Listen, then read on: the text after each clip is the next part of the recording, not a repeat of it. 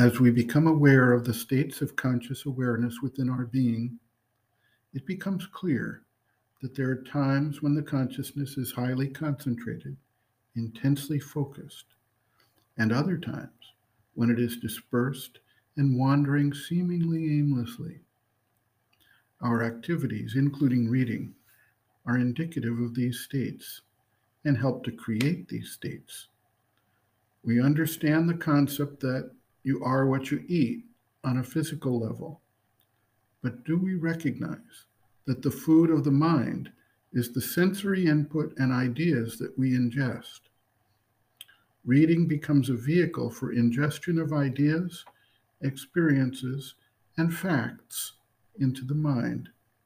And if our reading is focused on literature that supports the spiritual sadhana, it can aid in the development of a spiritual state of consciousness.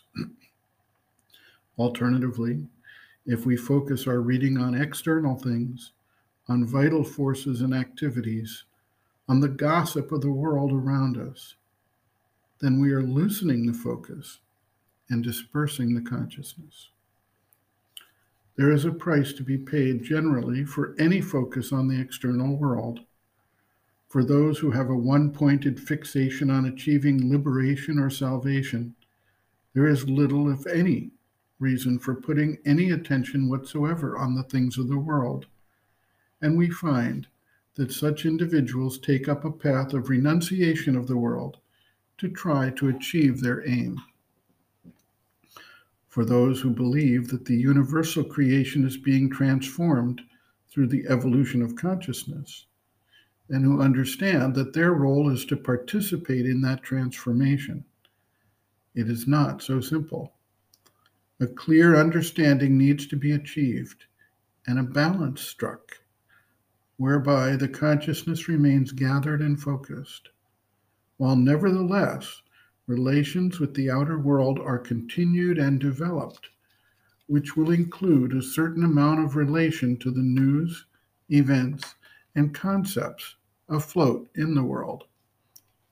Either way, the important thing for the seeker is to recognize these varying states of concentration or dispersion, understand them for what they are, and modulate them in such a way as to advance the sadhana and the transformative process.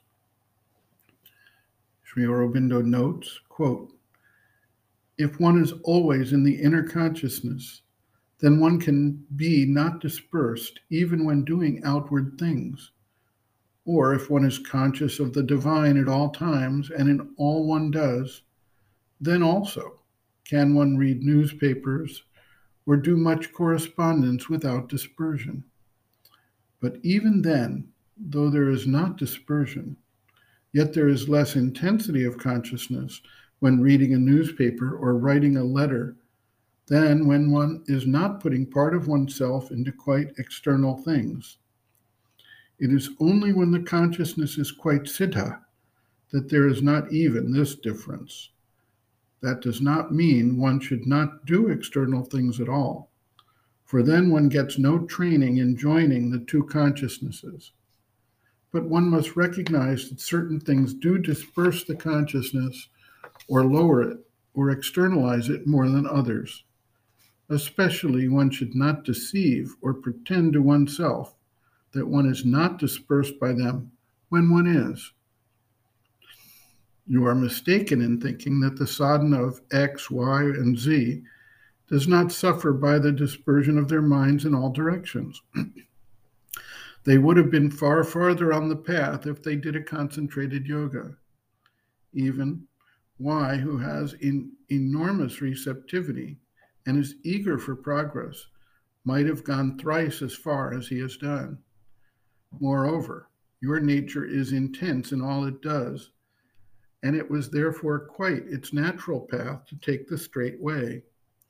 Naturally, when once the higher consciousness is settled, and both the vital and physical sufficiently ready for the sadhana to go on of itself, strict tapasya will no longer be necessary.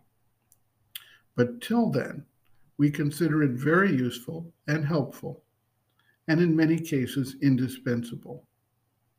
But we do not insist on it when the nature is not willing.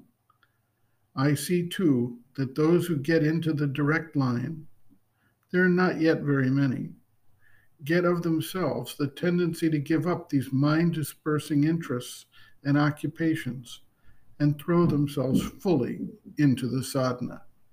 End quote. Reference, Sri Aurobindo, Integral Yoga, Sri Aurobindo's Teaching and Method of Practice, Chapter 12, Other Aspects of Sri Aurobindo's Teaching and Method of Practice, Mental Development, Reading and Study, pages 361 to 365.